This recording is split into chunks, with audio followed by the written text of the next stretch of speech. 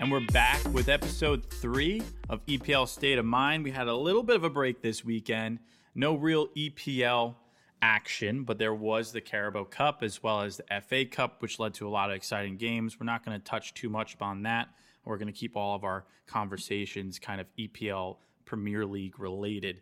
But a lot of the interesting games that happened this week, and I wanted to bring up an interesting encounter that happened this weekend, actually. So a lot of you who don't know, I work in construction, and every once in a while I have to work on a Saturday for my project. So Sean, I think you'll really get a kick out of this one based off of the conversation and the intro we had last week when we were talking about our viewership and where most of them are from. So I'm leaving the job site Saturday, probably around 4 o'clock, totally exhausted, don't want to do anything. I hail a cab. I'm headed towards my girlfriend's apartment. And I'm exhausted. I don't want to say anything, don't want to do anything. I'm sitting there probably 6 minutes through the taxi cab ride, eyes shut, and all of a sudden I hear on the radio, Ericsson almost puts one away. And obviously, I'm a fiend for EPL. So I sit straight up. I don't normally talk to my taxi cab drivers. But I say, are you listening to the Man U game? And he goes, oh, yeah, I'm a big Man U fan, yada, yada, yada. So we talked for probably about the whole entire ride, which is like a 10, 15-minute cab ride going across town.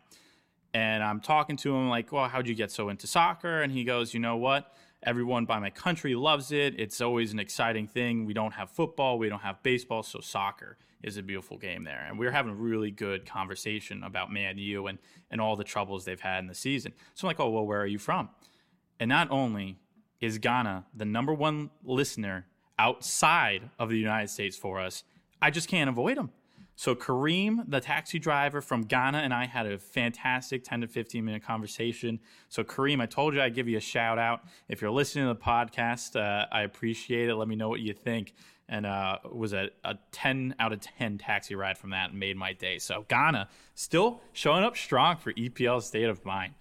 Seriously, shout out to all my brothers and sisters in Accra. That is awesome, dude. That's so cool. Did you plug the pod? You gotta plug the pod. Oh yeah, I did. I told them literally, you and all your native countrymen are actually the second most listeners for the EPL pod. So I'm hoping that Kareem is listening, and if you are, Kareem, shoot me a message or something like that. I would love to get you on here.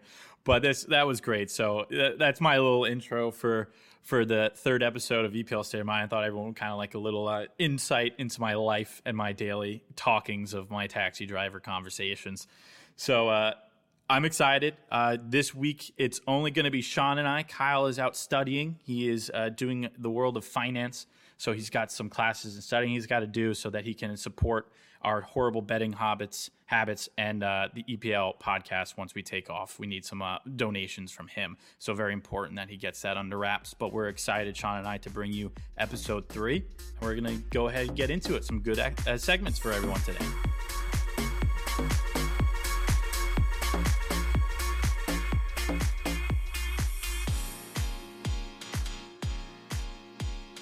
So as always, we like to bring you guys a little bit of a hot news segment, whether that's in the EPL or we try to get one or two outside.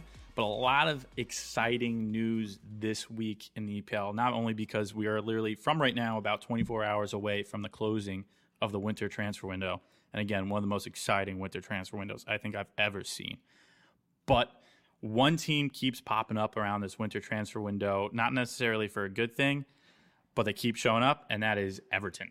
So we've had a bit of a debate going on here whether or not it should have been Dyche, who was just anointed the new, de-relegator of Everton, opposed to one who we've known and loved from his tenure at Leeds, and that's Bielsa. So I don't know a huge history about the playing styles that these two coaches kind of did, so I'm leaning on Sean, you on this one. You're kind of the playmaker guru over here. I know Dyche, he really was only with Burnley for his tenure. Before that was over at Watford. But why does he become a good fit for the relegation battle of Everton right now? Why is he going to be the saving grace? If you look at the way that Burnley played pretty much his entire tenure there, you can count on 3 different things. You can count on 4-4-2 formation as Brexit wanted. You can count on defensive solidity, and you can count on effort. And the two things, actually, you could say all three have been missing at Everton. They don't have a consistent formation, and they haven't had one for several years. They don't play organized defensively. They concede a lot of sloppy goals, and they don't play with passion or discipline, in my opinion. And I think Dyche, those are things that he will make, must-haves, non-negotiables. If you're not competing, if you're not, being defensively responsible, you're out. And the reason why I do like this hiring for Everton is he does have some experience with a few of the guys on Everton's roster. He's coached Michael Keane, the center back. He's coached James Tarkowski, the center back, and then also the young winger Dwight McNeil. So he has some baseline knowledge of a few of the guys that he's going to be working with. And I just think in terms of style of play, his style, defensive solidity, structure, and then also intensity will help generate more points than Bielsa, which is more of like a free-flowing, high-press, high-intensity style. But I think for a guy like Bielsa, you need time to really adjust. And unfortunately for Everton, they don't have that time right now. They're, like you said, we're sitting bottom at the Premier League table.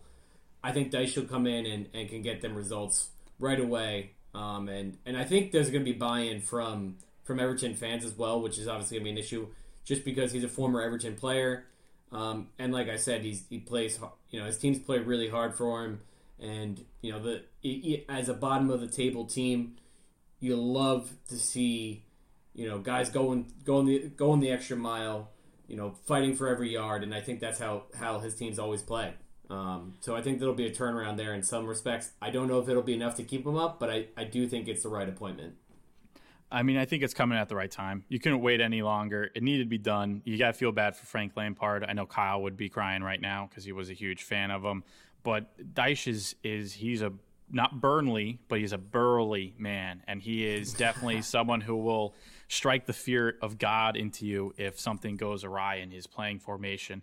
I do remember just seeing earlier today a video of when he was exiting a Liverpool derby game with him and didn't shake hands with Klopp or anything like that, just went straight down the tunnel, brings a little bit of aggravation, brings a little bit of chutzpah into the team, I think exactly when they need to. Unfortunately for me, I shouldn't feel nervous, but the fact that they're playing Arsenal and possibly have a new manager bounce going for them at Goodison Park is, it's a difficult park to play at. You mentioned that before. I don't think I should really be concerned, but because I'm always waiting for the worst possible scenario to happen as an Arsenal fan, I'm not going into this game feeling warm and fuzzy.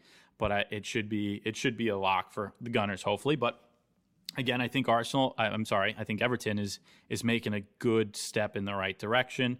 I know we talked about how Bielsa would have been more of a build-up. He wanted to coach the U21 team before actually coming to the first team. So I thought that was a really interesting way. But like you said, Everton can't afford the time right now. So a bit of good news if you're a Toffee.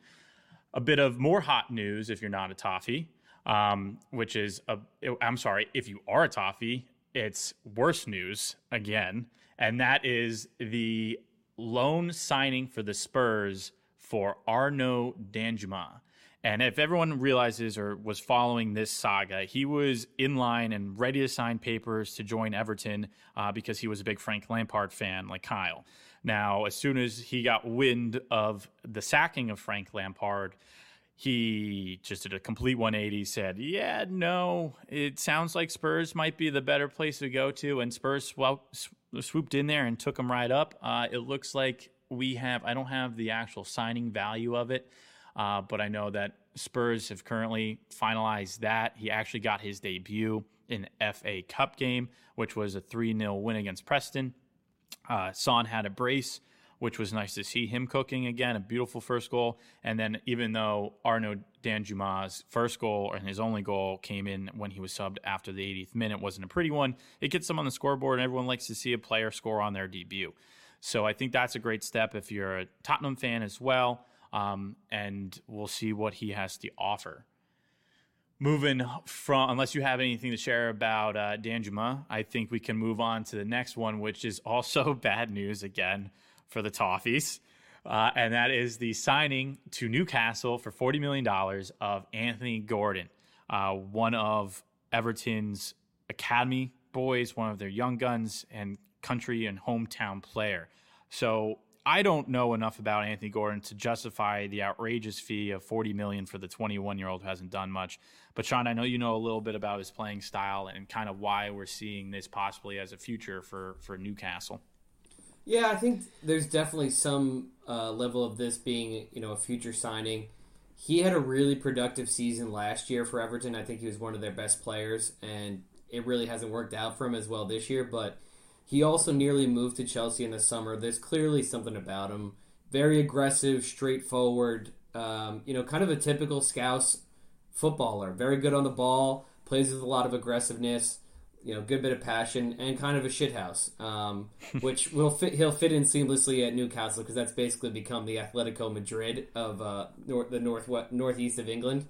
But yeah, it should definitely be interesting. Only 3 goals this year. He had five goals and 4 assists last year. I think the really big takeaway for me is just wild how there's no loyalty in this sport whatsoever, man. This guy is, like I said, he's a Scouser. He's born and raised in Liverpool, came up through the Everton Academy, and still, man, he was not happy and forces his way out in somewhat of an ugly saga. Stopped showing up for training for the last week, and Newcastle gets it done. So where the Toffees lose out, the Magpies pick up. Yeah, it is crazy how many players we're seeing the power of the player, right? Where if they don't want to be at this club anymore, they will make your club's team a living hell. And it is tough. I mean, we saw even with Leandro Trossard a little bit. He was subbed out. He wasn't played. He said, I'm out. Luckily for everyone, his contract was coming to a close anyway. So they're like, okay, we're doing really well at Brighton. We don't need you. And then even on Brighton right now, we have Caicedo, who even supposedly is forcing or trying to force a move for himself. Sure. So there's a lot of players out there with, not necessarily loyalty problems, but I would say that it's a bit of a loyalty problem. But if you're a Toffee fan, I know one of my good buddies, one of my best friends, is a Toffee fan for life. And I believe, not to quote him verbatim, but I think he said he would personally drive Gordon to Newcastle if this was the case. So I think the time of hurt feelings is over, and it's now let's see what happens for him for the future. And I think it's a couple people are going to be a little salty, hoping for like the worst for him. It is tough to go from your childhood club that you were born and raised and to completely kind of just being like, I don't want nothing to do with you when it gets hard. So I can understand that. But we shall see if all this positive and negative movement for Everton helps them. I know they're trying to bring in a couple people. I believe they got one, but we'll talk about that later in our last segment. So for now, we're going to pop onto one of our favorite parts of the hot news is Weston McKennie. You saw him in the World Cup. You saw him playing on Juve. As we spoke about last week, Juve got that 15-point deduction, so they're obviously trying to do a little bit of a fire sale, help their financials out, see what they can do there. And what did they do? They went out and talked to Leeds, and Leeds now has a loan for Weston McKennie for the remainder of the season with a option to buy at the end of the season into the summer.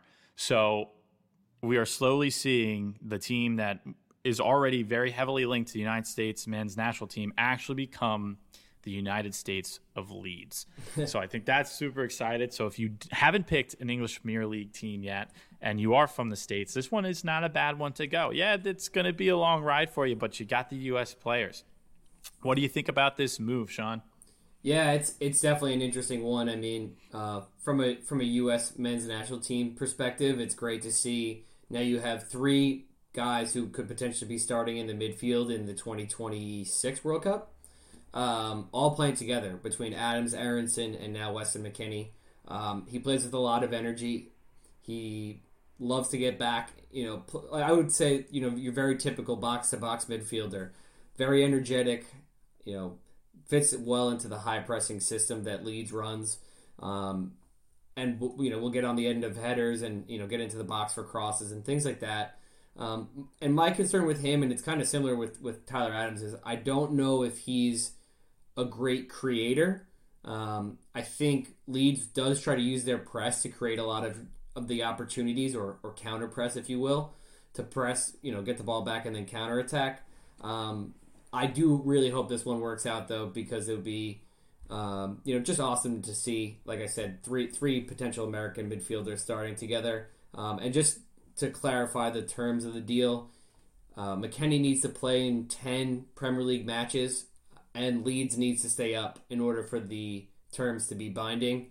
So if he's injured or if Leeds, falls off a little bit and ends up getting relegated, then he'll be returning back to Juve. But I do expect that this one will be finalized and he'll, become a permanent Leeds player in the summer. I think all of us would be very excited to see that. Injury with McKennie has been a concern. Before the World Cup, he got a little bit of a scare playing in a Champions League game with Juve, so he does have a bit of a history with unfortunate injuries. It seems to be the case with a couple of our main stars for the U.S. men's national team, but it is exciting to see him there. If he's healthy, he'll definitely get the 10 games in, and right now, as a Leeds follower, I would say you're okay. I think you'll probably stay above, so I wouldn't be too concerned about that. So you want to get a little lucky, or if you're feeling a little bit dicey, go out in there and buy yourself a Weston McKennie jersey. So that'd be, I think that's a worthwhile investment. I think it would be really cool if we kept the U.S. role going and we saw Pulisic move from Chelsea, so we can see him a little bit more. Whether or not he decides to go to the U.S. of L, I don't know. But we could see a possible movement for them. 2 days left, or actually 24 hours left in the transfer window. So I don't know if we'll have any hopes for Pulisic there. But one transfer that took, I think, us all by surprise was Cancelo from Man City to Bayern Munich on a loan to buy deal. I have no idea what happened here. I didn't see this coming at all. Bayern Munich has been struggling the past 4 games. They've drawn 4 of the last 4, which I feel like you have to try to do to actually happen, and especially for Bayern Munich is an incredible situation they have. So I don't know what they're trying to do, maybe bring some more life to it. But Sean, were you as surprised as I was seeing that news this morning? Yeah.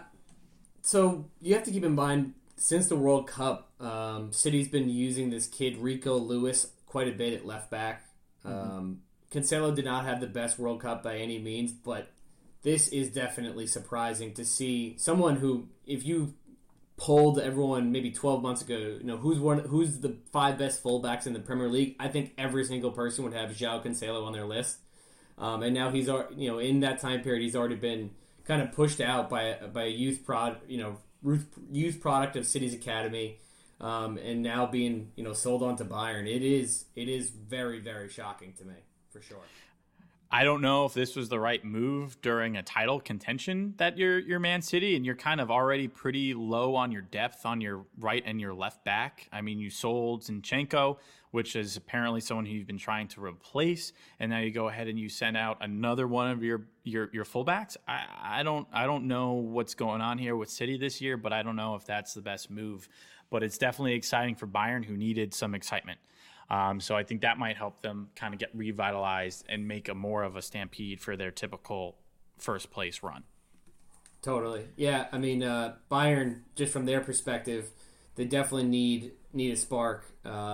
They are still first in the table, but they're only 1 point ahead of Union Berlin, and they had 4 draws in their last 4 matches. So a spark, definitely an attacking player with Cancelo, probably one of the best creators from the fullback position in the world, so should give their offense a little bit of a spark. But I do think he, and I said this to you before, he is the player that football Twitter thinks Trent is, because that man cannot defend to save his life.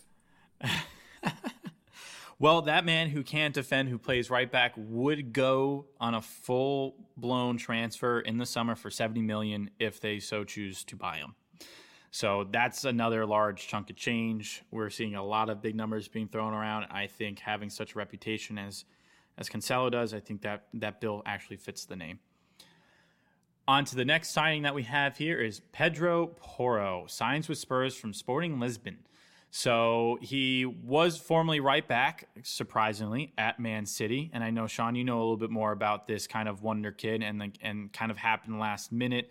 Spurs were led to believe that the deal was going down. They hit a bit of a hiccup yesterday and today, and they quickly squashed that because they want to see more guys come in. So, Sean, what's this guy's deal? Are we excited to see Porro on the Spuds? What's going on?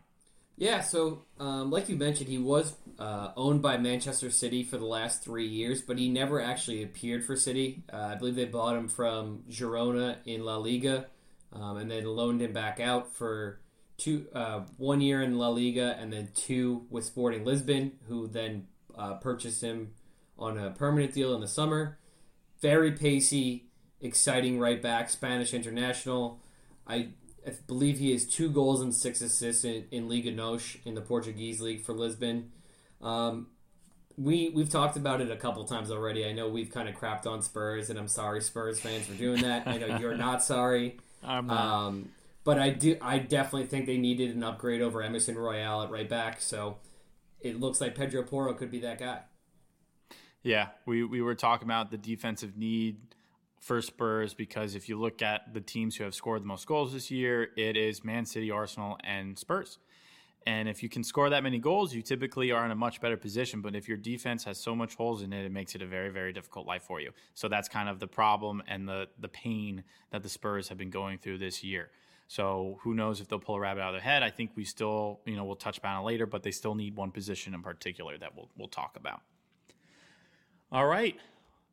A lot of exciting hot news going out there, and I can only imagine if you have not followed any of the transfer news yet, tonight and tomorrow is going to be the day to do so. Again, the winter transfer window does close tomorrow around 23 hours from today, which is, in the U.S. time is around 7:40 right now. So we got about 24 hours left until the window closes. So with that being said, we're going to move on to our second segment, which talks about some successful transfers, some successful fees, and all that good stuff from one of our favorite, non-favorite teams, the Brighton Seagulls. We'll be right back.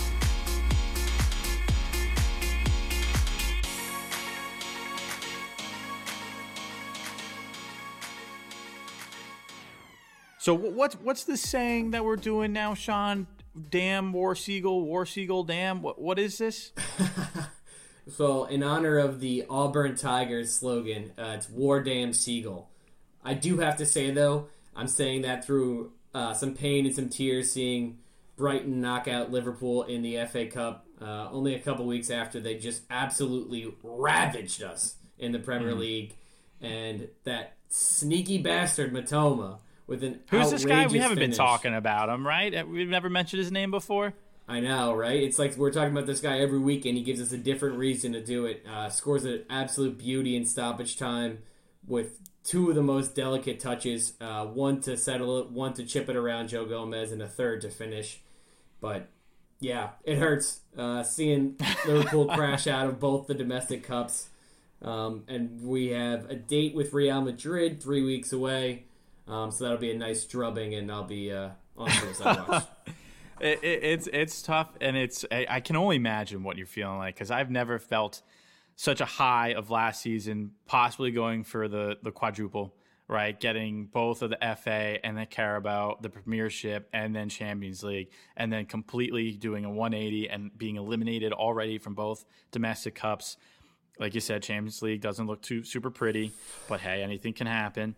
And then obviously the Premiership is a bit out of reach, but you think I'll be optimistic for you, but I don't think it's happening. So this is kind of just like, remember how this feels, Sean, because this is how I have felt for so long. And it's not even like when I first became an Arsenal fan, I never saw a trophy being held besides the last FA Cup. What was it, 2020, 2021 season? Yep. Right before COVID hit. So I feel your pain, man. But who doesn't feel pain right now and are flying high are the Seagulls. Brighton, you said it before, you said it again.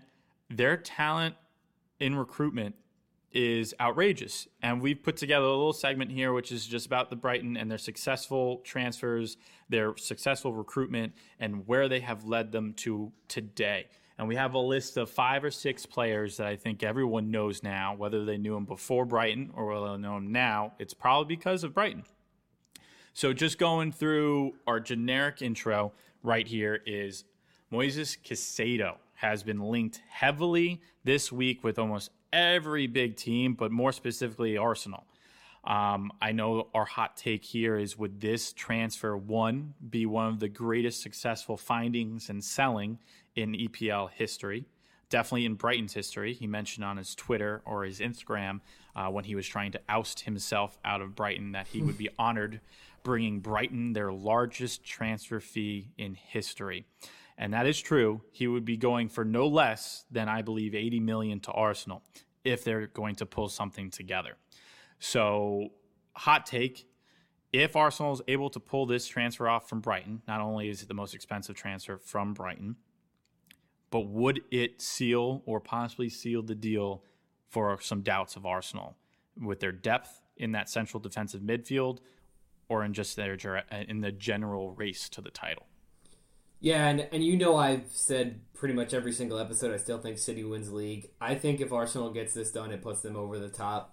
To add someone of Casado's quality to that midfield would be huge. He doesn't have to hit the ground running right away, but he gives you an incredible amount of insurance for Partey or Xhaka being injured and you not having to turn to the Egyptian Pirlo or Sambi Lukanga, who is dreadful. I'm pretty sure they actually paid for somebody else with the same name, because there's no way Arsenal spent that much money on Sambi Lukanga 2 years ago and he's this bad. It's tough. He had Sambi. I do like Sambi. If you saw the Arsenal All or Nothing, there was a great clip in there where I believe it's Emile Smith-Rowe. Sambi was very upset about his playing time, and Emile Smith-Rowe goes, "What do you think you're the only player that is good and doesn't have the playing time?" Something along those lines. Right. And I think Sambi took that to heart, and I think Sambi performed very well. He's still very young. I think he needs to go out for a loan spell and come back. He needs the playing time. He needs the experience. But we can't even go to Egyptian Pirlo because he's still injured. So we literally were flat back there. So I do agree with the statement that someone is needed back there because it is a struggle. And Partey left the FA Cup game at halftime this past week because of a rib injury.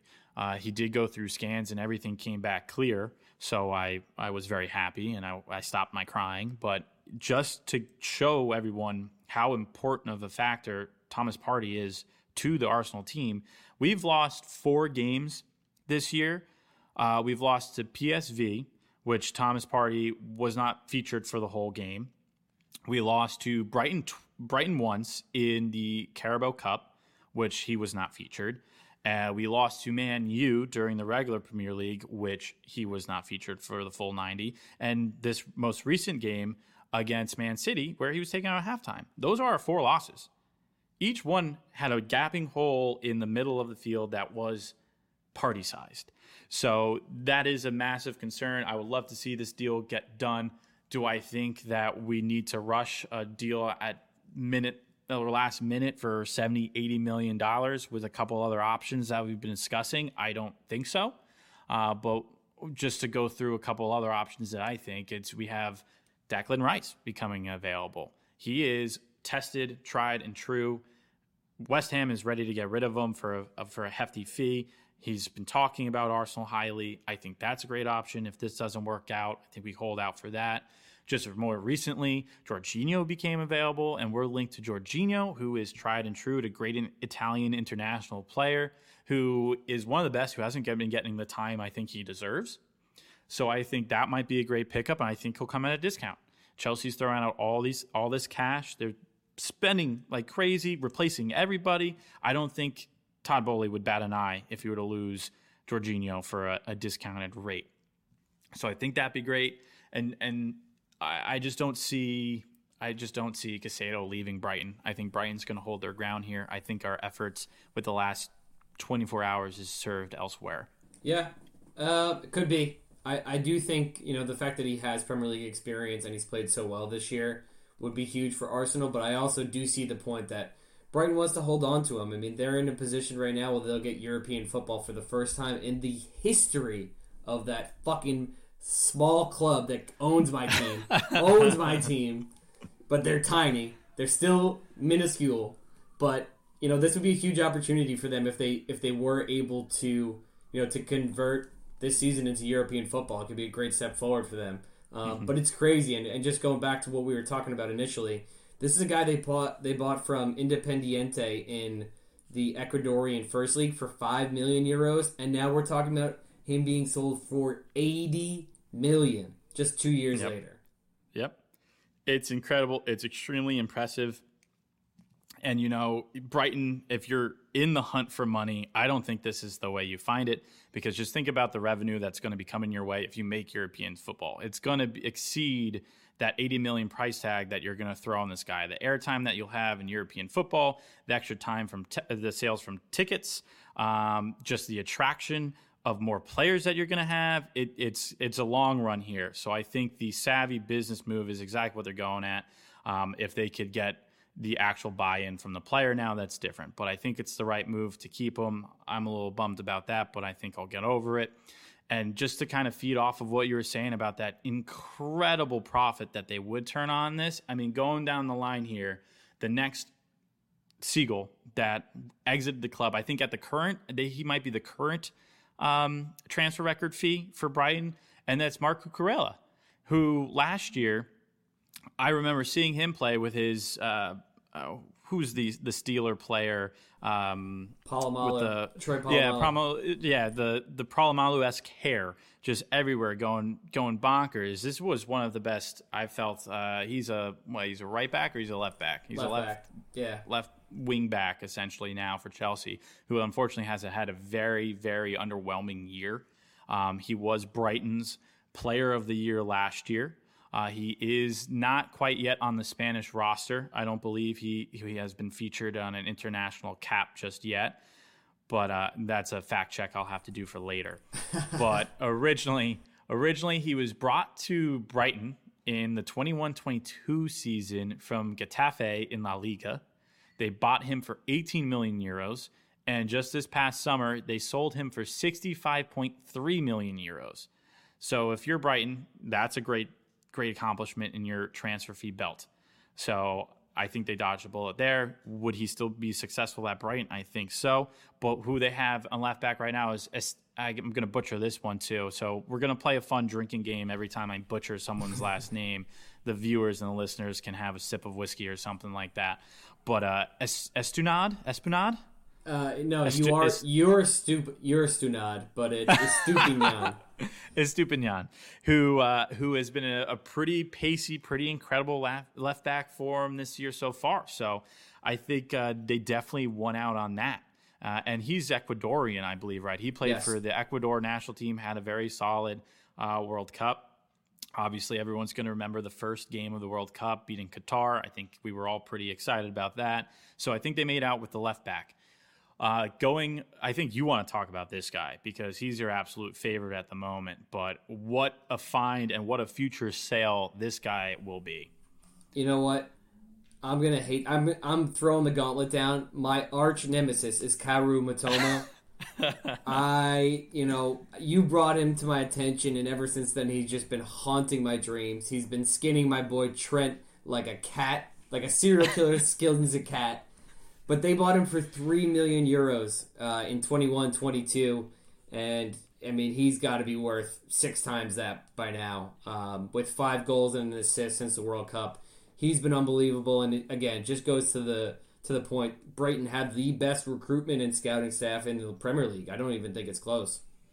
They just keep bringing up players, and if you look at the leagues that they're coming from. They are not your typical, this guy came from FC Porto, this guy was, on Villarreal, this guy. They're not coming from the large clubs or the second-tier large clubs that we would see a lot of people come from. It's not like it's not like Darwin Nunez. It's not like Diaz. It's not like a lot of the players that already have, or Gapco. I guess you really like those second-tier Portuguese fans, but they're all coming from kind of under the radar, big bang for their buck. And it's really impressive. I don't know another team like that. And I've heard a lot of these players from Brighton because they're playing on big names now. And one of those is going to be Ben White. And I love Ben White. I told you, I think he's top 3 right backs in the league right now. And considering the fact that he was a center back throughout the majority of his career, he did play a little bit of a midfielder. Central defensive midfielder, I think, for the early days with Southampton and Brighton. But just to go through his records, he was brought to Brighton on a free transfer from Southampton in 14-15 season. And then he was sold to the Gunners last summer for 58.5 million euros, which I'll have to check. But I think for a defensive back, other than who was the Chelsea man that came from us, who I don't really care for anymore, which is why I blocked his name. Luiz. What the fuck is his name? David I can't Luiz? even remember it. Yeah, David Luiz. Yeah, whatever. He's Ben White is definitely one of the greatest under radar purchases that we've made in the defensive back area, and I think that's incredible. I mean, Ben White as a free transfer from Southampton, sold for 58. That's straight profit, and he was the championship's best young player. He won the best young player award in 19 to 20 season with Leeds, and then returned to Brighton the year after that. So I think that's incredible. Another one, Leandro Trossard. I think Arsenal is just poaching all of Brighton's best players. I think that might be what it is. But Leandro Trossard was brought into Brighton in the 1920 season from KRC Genk, which is in the Belgium first tier division. So that is the Jupiler Pro League. I don't know if you pronounce the J in Belgium. You know what? This is one of those times that I can't even make fun of you because I don't know how to pronounce it either. So I'm just happy I didn't say I'm just glad I didn't say Juniper or something like that or Jupiter. I don't know. But he was bought for 15.5 million euros from the Belgium squad and was sold to Arsenal for 25. That's the add-ons included, for 25 million euros. So that's a $10 million euro profit right there. And he's had 7 goals, 3 assists, and was arguably probably Brighton's best player in the beginning of the year. And I think it just goes to show that you hit the nail on the head here, Sean. I think Brighton has quite the recruitment team. I'm excited to see where everything goes. I'm excited to see where this team finishes and see what else they can bring into the roster.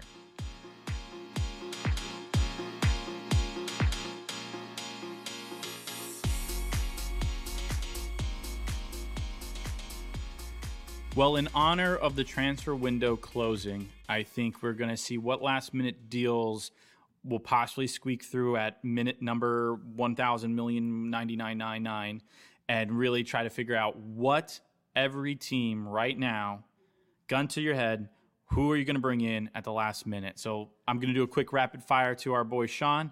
And Sean, I want you to give us a little lowdown of who do you think is needed on the team or what they're missing. So we're going to go top to bottom this time instead of the reverse. And we're going to start with Arsenal. We kind of touched upon it a little bit, but let's get your quick final rapid fires. Yeah, I think we touched on it before, and it's the obvious need at Arsenal. It's midfield depth. They need someone that can come in and sub Partey, sub Xhaka, and still be at that same level of performance. Someone with EPL experience would be ideal, which is why I think Caicedo is the guy, but it could be Jorginho as well. I think either of those would be really savvy signings. I agree. As an Arsenal fan, I think a little bit more of a security blanket there is what's needed. We don't have Kyle with us this week, but Man City's next on the list. What besides more oil money and a spark to get that going, what do they need? Yeah, I guess just maybe an oil embargo internationally so they could charge more, so they could have more money for some ridiculous transfer. I don't think they're going to bring anybody in. If they do, it'll be like a fullback to replace Cancelo, but I don't think they really need anything. They're the most loaded squad in the world. Absolutely. Newcastle getting up there. They brought someone in already, Anthony Gordon. Who else is going to help him out? Because obviously he's not going to get the playing time right now. Yeah, I think he'll have some impact. Obviously, he has Premier League experience, but with the way Almiron's played this year, and then San Maximan on the other side, I think he'll be more of a bench rotation option. I think they could use a creative midfielder. I think that'll probably come in the summer, especially if they do get top 4 with the funding from Champions League. They could bring in someone big, but I think it'll be they could use someone to play that killer pass in the midfield. Just a little extra oomph than Bruno that they have right now. I think they were looking for a Bruno Fernandes, and they got Bruno Grimish, and I think that's a great point. Next one we have is Man U. I think we know this one already. It's a bit of a Band-Aid, but who would they want to bring in right now? Yeah, I think striker obviously is the one. You talked about it last week. Weghorst is very much a band-aid, short-term solution. I think they could target someone that Ten Hag's worked with in the past, which would be Sebastian Haller. He's at Borussia Dortmund. I think he could be a potential signing in the summer. Big, classic target man. And then, like I said, has the experience with Ten Hag. Very good. All right. I won't call them the Spuds this time, but Spurs. Who are you looking for there? I know there's a long list that they probably need, and they haven't really done much. Any center back, just anyone who's not Eric Dyer, someone who didn't vote for Brexit would be a good pick. Yeah. Yeah, I agree. Now, I do want to get off course here for a second because there's a great video online, and it's a spoof video, but I think anyone in center back pretty much brings this up to me, and I think you might know the video I'm saying where it's a penalty kick shootout, and it's a university kind of shootout, and they have a goalie in the net, and the goalie blocks every single shot with his face, and it's incredible. And at one point, the goalie's trying to crawl off the field, and they put a chair down for him. And I think just a chair would work in the back line of the Spurs right now. So if you're listening and you know what video I'm referencing, it's a killer one. You'll have to share it with all your friends. But Spurs, okay, center back. Next, we got Fulham. Yeah, Fulham. It's been a really good team, really good season for them so far. I would say maybe defensive midfield, just some more solidity there, but. You know, they've done really well. I do just want to shout out that guy Vinicius, who scored in the game when they beat Chelsea a couple weeks ago. Showed that he could kind of step in if Mitrovic is struggling for fitness or form. Yep. Mitrovic was injured in the beginning of the year, and I think it took a little bit of the wind out of their sail, so to speak. So I think that's a great point. We talked about already. I don't know if they need anybody. I don't know who they would bring, but this would be Brighton. Yeah, they'll probably sign some kid from like the East Jabib Bumblefuck League for like $300,000, and then sell him to Chelsea or Arsenal for like $300 million in 2 years. So, I mean, I wouldn't even tell them what they need; they already know. I know they signed some kid today from AIK in Sweden for like $2 million. So I'm looking forward to him being worth £100 million by this time, 2025. The way the fees are going, it might be 5 months for that much. Yeah. Next, we have Brentford, the Bees. They're buzzing, but they could be in a bit of trouble here. Yeah, I think backup for Ivan Toney is the logical move. We've touched on it a couple of times. He does have those betting allegations hanging over his head, and he did struggle for fitness for a couple of games. It didn't matter when they kick the crap out of Liverpool, but to be honest, Liverpool might lose to St. Joseph's School of the Blind. So I would say a backup striker would be good for them. Yeah, I would agree with that. So going to a very St. Joseph's School for the Blind-esque team right now, Liverpool, what do we have for them? What don't we need? But I'll start in midfield. It's the clear problem. Jordan Henderson, I yelled at him, making me pull my hair out a couple weeks ago. It's time to go, blood. It's time to glow. In the words of Claude, it's time to go. So, anyways, central midfield. I think Bajetic has done pretty well in the holding. I think they need someone who just plays a lot of energy, can bring some dynamism and dribbling to the midfield, and someone who plays a little bit more composure than Hoofball Henderson. Yeah, you need someone that is going to string the connecting pass from your back line to your forwards, and I think that's been the biggest issue with you guys is that there's no one to actually create that smooth transition like you have had. Yep. Chelsea, I don't know if we can consider them needing anyone because I think they might have everyone on the face of the earth now, and they actually have to cut back. But who do they need, so to speak, and how much is that going to cost them? Well, it's definitely going to cost them $100 million because it's either going to be Moises Caicedo, who we talked about before, or Enzo Fernandez. It has not been confirmed at time of recording, but if it does get confirmed over the night, we look like idiots. Oh well. But Enzo Fernandez, I think, would be a huge addition for them. Really, really exciting player, good on the ball, creates a lot of chances. I would keep an eye out from him for Benfica. Yeah, absolutely. And that was an early winter transfer window. But even before that started, they were teasing the idea of that. And Benfica actually came out and said, it's not even polite, it's rude, it's pathetic that you guys are even considering throwing this bag of cash in front of their face. And right now, Benfica might be grabbing that bag. Aston Villa, we have next. I know, their left winger, currently Coutinho, hasn't worked out really with them under Emery, and Emery just coming in, and great coach, ex-Arsenal coach. What do you see him adding to his repertoire for, saving here? I think it could be a winger. There's a guy, Samuel Chukwueze, who he coached at Villarreal. He's got 8 goals and 7 assists in 24 matches across all comps for Villarreal this year.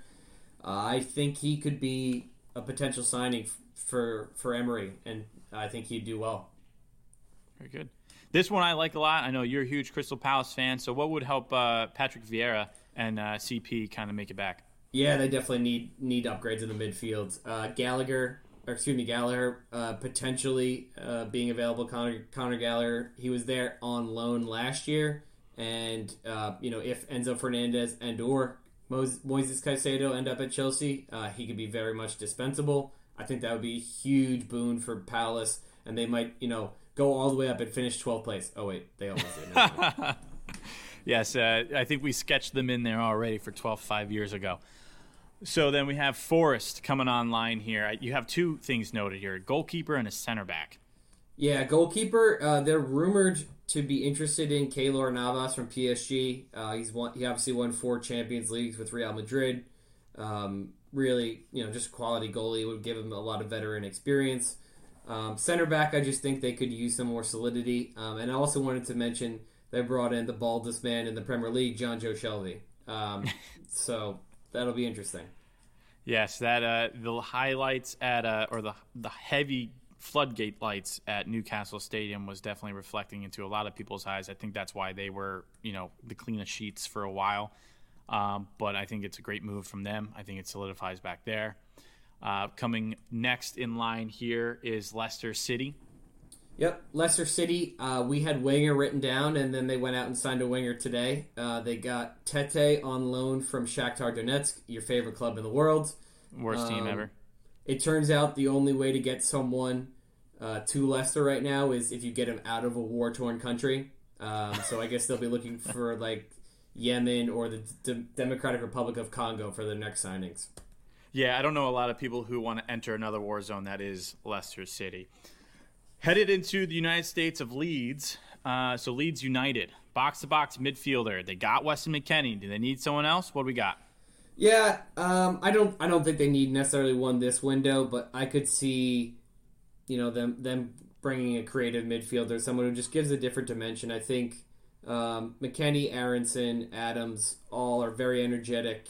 And if you just have someone who maybe plays a little bit more composure, more poise, that can pull the strings a little bit, it would complement those other 3 skill sets well. Now, the next one, I thought they did a pretty good job, which was West Ham United. I thought they brought in Danny Ings, which would have been an exciting signing, but obviously with his injury, do they need another striker here, or is there another area that they need? Yeah, striker definitely could be a place they go. I think they should go for a center back, though. I think that would help bring them some solidity to their back end. Agreed. Wolves, one of your least favorite teams this season. I think no one really is a massive fan of them, but what does Wolves need from you? How about someone who could score? That would be a good starting point for me. Erling Haaland, Harry Kane, Ivan Toney, and Alexander Mitrovic all have scored more goals in this Premier League season than the entire Wolves squad combined, with 12 goals. 12. This was a massive problem for them last year. I mentioned it last week that they had a solid defense. They had one of the lowest conceding records, and they just couldn't find the back of the net. So I don't know what they're looking at. I think they're just going to look into the Portuguese pool like they typically do, but I think they need some help up top. Definitely. Bournemouth, the Cherries. Yeah. I think just to help stay up, I think maybe a veteran center back, someone who's played in the Prem before and come in and be solid. I don't know if there's someone in the Championship that they have their eye on. There's not a lot in the way of rumors coming out of Bournemouth, but I think they probably could use one. They did sign is it Semenyo?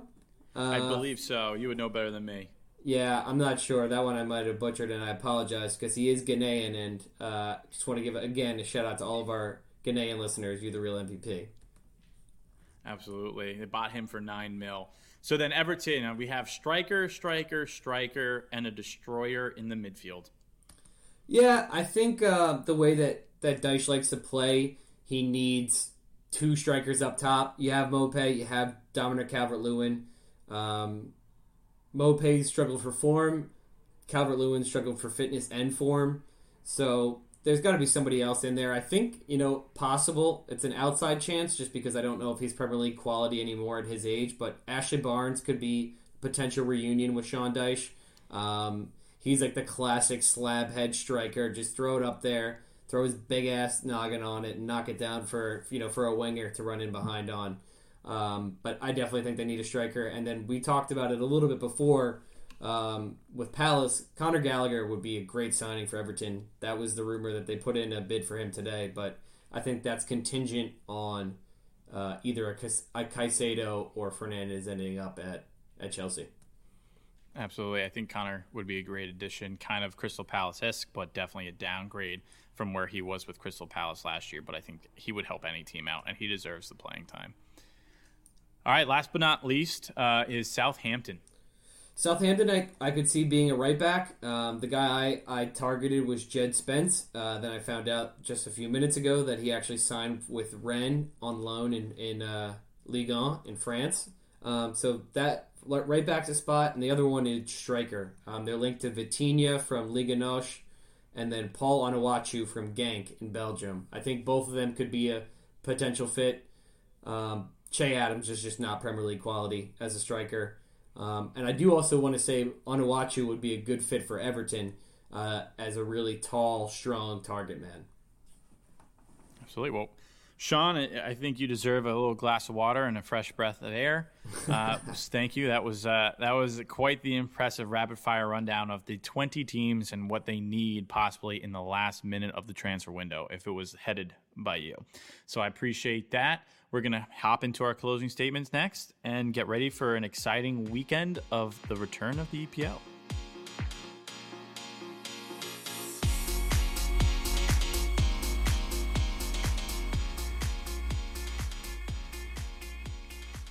I'm super excited for the return of the English Premier League this weekend. A few really exciting games. Unfortunately, the game that I will be watching will be at 7:30 in the morning on Saturday, but I'll be watching a lot of them, and I hope you guys are too.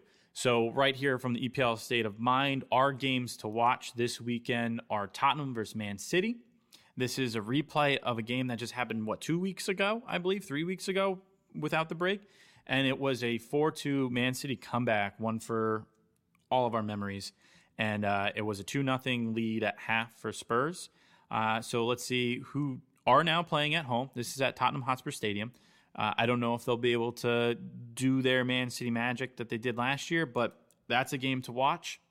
And the other one that we have here is Chelsea versus Fulham. So another London derby. And this one's incredible because Fulham right now are sitting, I believe, they're in 6th place. And if Chelsea were to beat Fulham, they would go from sitting currently at 10th up to 6th place, provided that the teams in between don't also take a victory. So this is a potential nice swing for Chelsea, who have spent a lot of money, who I'm hoping, just for the sport of football, will start Mudryk on the left, and we can see him play a little bit more and see how exciting that could be. So those are my 2 games to watch for this week. And I promised you last week that we would get a wrap-up of Kyle's lock, and that was Brighton over Leicester. That was a draw. So his first pick, his first lock of the week was an L. So luckily for you, and all of my betting wisdom is now shared upon you, my lock of the weekend for this weekend is going to be Brentford over Southampton. This one, right now, the bookies have it as -110 for Brentford. I think they're still buzzing. I think Southampton is obviously struggling, being in dead last. I think this is going to get you the most value, and I think this one's a lock. I was thinking about Liverpool, but then I looked at Sean's expression over the weekend on his face, and I realized that I can't do anything regarding Liverpool. So actually, if it was really smart of me, I would say Liverpool so that they would win, so you would be happy, Sean. But I'm going with Brentford. Cool. Yeah. Always a pleasure. Looking forward to getting some EPL games back on the slate, and hopefully, your betting trends are reversed and you actually end up winning this one. This could be the start of something beautiful. This would be great. So we'll see who takes the lead with the locks of the week. I will say that Sean, the first week he did have a really, really good one. He picked, was it Brentford over Bournemouth, or was it Bournemouth over? Yeah, it was Brentford over Bournemouth. It was Brentford over Bournemouth. So we're sticking with the Bees on this week, and I'll go with Bees over Southampton. Please bet responsibly, and please continue watching our sports podcast for EPL State of Mind. Always appreciate the listen, the feedback, and your time. So thank you, everybody. Enjoy the weekend.